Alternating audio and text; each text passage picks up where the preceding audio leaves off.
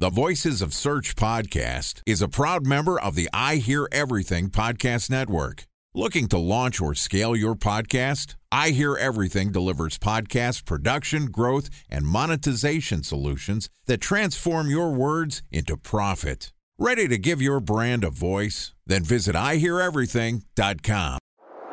Bridge toll, California, customer service number. Highway miles to the gallon, Ford Focus. Thailand cave rescue operation. What is Schema F? Best wine bars in San Carlos, California. Best Western hotels. How old is Ronaldo? What happened with Big Brother? What's a good engagement? How long before a wedding should I send out How many save the games dates? are in the first series? Use IMAP to check playoffs. email on other email clients. Identify fonts from Where to find You were the 4 best years stats. Avid burger. Welcome to Site Migration Week on the Voices of Search podcast. I'm your host, Benjamin Shapiro, and this week we're going to publish an episode every day covering a case study that walks you through the steps of an enterprise-grade site migration.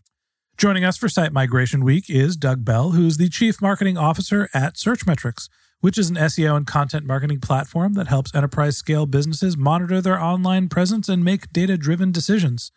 So far this week, we've talked about Searchmetrics' reason for running a site migration and all of the effort that went into the site migration before any development had actually started. And today we're going to talk more about that actual development and testing phase and how Searchmetrics boosted their site speed through a site migration. And this podcast is also sponsored by Ahrefs. What if I told you that you could monitor your website's SEO health, backlinks, and organic rankings at no costs? Sounds too good to be true? Well, it's not, because my friends at Ahrefs just launched Ahrefs Webmaster Tools. Ahrefs' new Webmaster Tools product quickly helps you improve your site's visibility by pointing solutions to over 100 technical issues that might be holding your search performance down. Plus, AWT monitors for backlinks so you'll know the most linked to pages and how those links are affecting your rankings. And AWT shares what keywords your website ranks for and compares how you stack up against competitors for key metrics like search volume, keyword difficulty, and traffic value. Look, monitoring your website used to require multiple expensive tools. And now, thanks to Ahrefs, that's not the case anymore because AWT will help you monitor your SEO health, backlinks, and keywords for free. And no, it's not one of those 14-day free trial offers. It's a powerful site audit tool that will keep working for you for free. So check out Ahrefs Webmaster Tools at ahrefs.com/AWT. That's ahrefs.com/AWT. Okay, here's the third installment of Site Migration Week with Doug Bell from Searchmetrics. Doug, welcome back to the Voices of Search podcast. Thanks, Ben. Good to be back. Happy hump day. We're halfway through the week, and we're talking about your site migration. We're actually to the point now where we've talked about why you're doing a site migration, all the work that you did, all the inventory that you took getting ready to start development. And here we are where the rubber meets the road, where the fingers hit the keyboards, you're actually in development. Talk to me about what development looks like for a site migration like yours. So this is the point where you're moving away from concept and wireframes to actually building in WordPress. And so the user experience piece tends to be very important. I mentioned yesterday on a Monday, Ben, we were iterating on that user experience with our SEO team each time it comes out. Big tip as well, keep them involved the entire way along when it comes to user experience. That was the first thing. Then you're actually beginning to load those pages with content. And so you're going from, in our case, our messaging stack and our new messaging that came out to translating that onto the page level, right? So the product section, homepage, all these areas. And then you're starting to get to the point where as you're building and launching that, there's a huge difference between the perception of how your user experience will play out. In other words, the design of the page and what ends up happening when you're loading that content in there. And so there were, at least 4 or 5 iterations, Ben, where we were going back and forth with that content. And you're also spending a lot of time on the graphic design. So it's not just about the written content itself. And if you go and visit, and I highly encourage you to do so, the homepage or any of the product pages, you're going to see a lot of visual elements that are meant to represent how the product performs. Separate podcast, Ben, potentially on some of the design elements we were considering that were rather complex using iframes in the product section. We ultimately decided to go with a lighter version, again, speaking to Agile, where we actually were able to show how the product works without actually punching into the product itself. There's a huge amount of internal linking going on, especially even if you're just doing small adaptation of the website architecture, but you're constantly looking at improving that linking. And then, of course, you're building your site migration plan. In our case, we had 18,000 links to migrate. And I think that took the bulk of my team's time ultimately to make sure that those links were valid and the mapping was correct. And we weren't doing multiple redirects and causing ourselves even more pain with Google. So you mentioned that there's a couple different components that are being developed all at once. You're doing copy, you're doing creative, you're doing the underlying website build. It seems like there is a chicken or the egg or a dance here. Does one really take precedent where the design team comes in and says, here is our logo, here is the shape and the size it should be. We need to write our copy and build our website around it. Is the website team coming up and saying, this is the space you have to put your images, here's how much text you can include? Or is everything just led by the SEO team and it's all about content optimization? User experience was our primary priority, Ben. I think it's a really good question. The designers win. The designers win. And the funny thing is, our SEO team had no problem with that at all whatsoever. In fact, they were encouraging it. And this is the thing.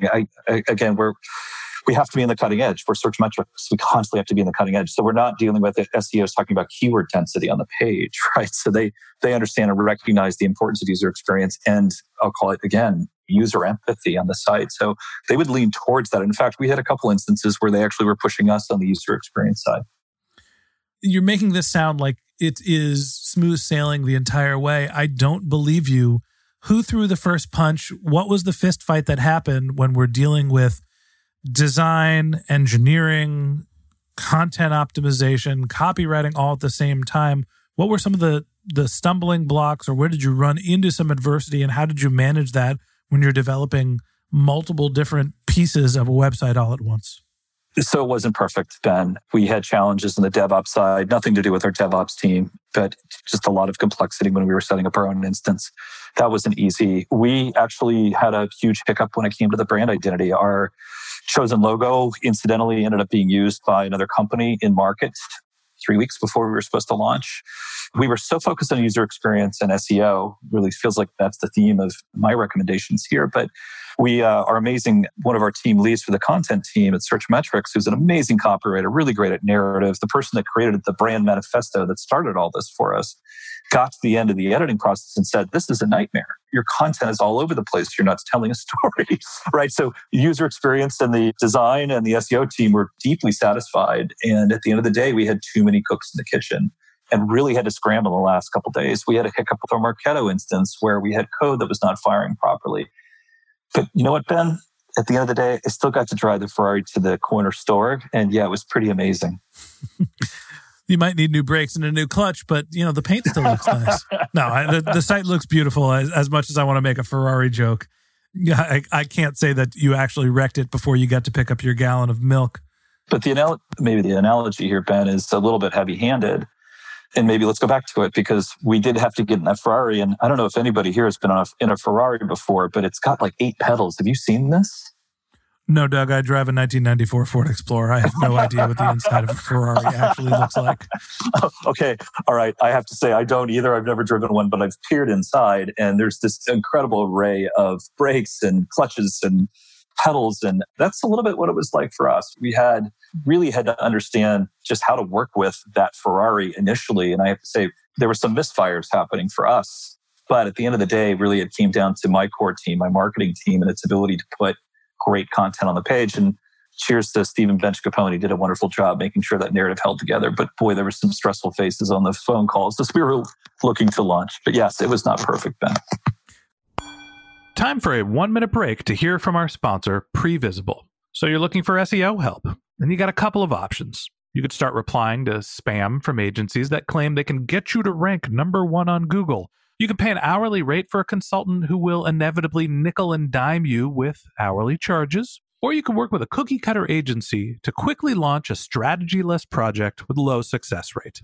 None of those sound very good, now do they? Well, that's where Previsible's integrated consulting model comes in. Previsible draws from a collective 40 years of SEO and digital marketing experience to unlock your organic growth opportunities. They build custom solutions that combine strategy, technical expertise, content, and reporting to effectively operationalize SEO for your business. Previsible's 4-stage approach ensures that your SEO programs thrive by starting off with a strategy-first approach. Then they support you in your efforts to create quality content, help you identify technical issues, and most importantly, they'll work with your cross-functional teams to integrate your SEO strategies to make sure that your SEO budget actually drives results, not just your agency's bottom line. So join brands like Yelp, eBay, Canva, Atlassian, Square, all who rely on the SEO consultants at Previsible. For more information, go to previsible.io. That's Previsible, Previsible.io.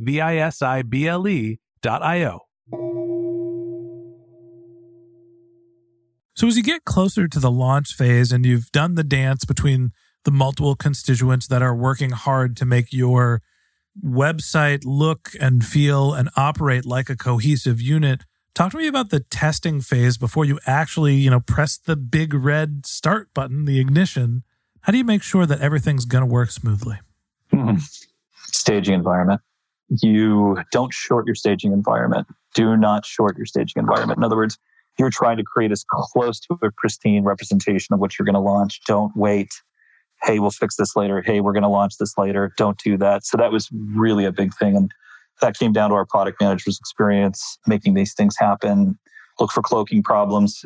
I think it's called Google Standard and Google Mobile. This can be a real nightmare if you're not careful. And of course, make sure your site speed is what you think it's going to be. And then we even had a chance to talk about all the work that went in there. But those are just a few of the things I would speak to from a pre-launch testing standpoint. So you have to have your dev environment set up, your testing environment, so you can actually get an accurate representation of how the site's going to perform.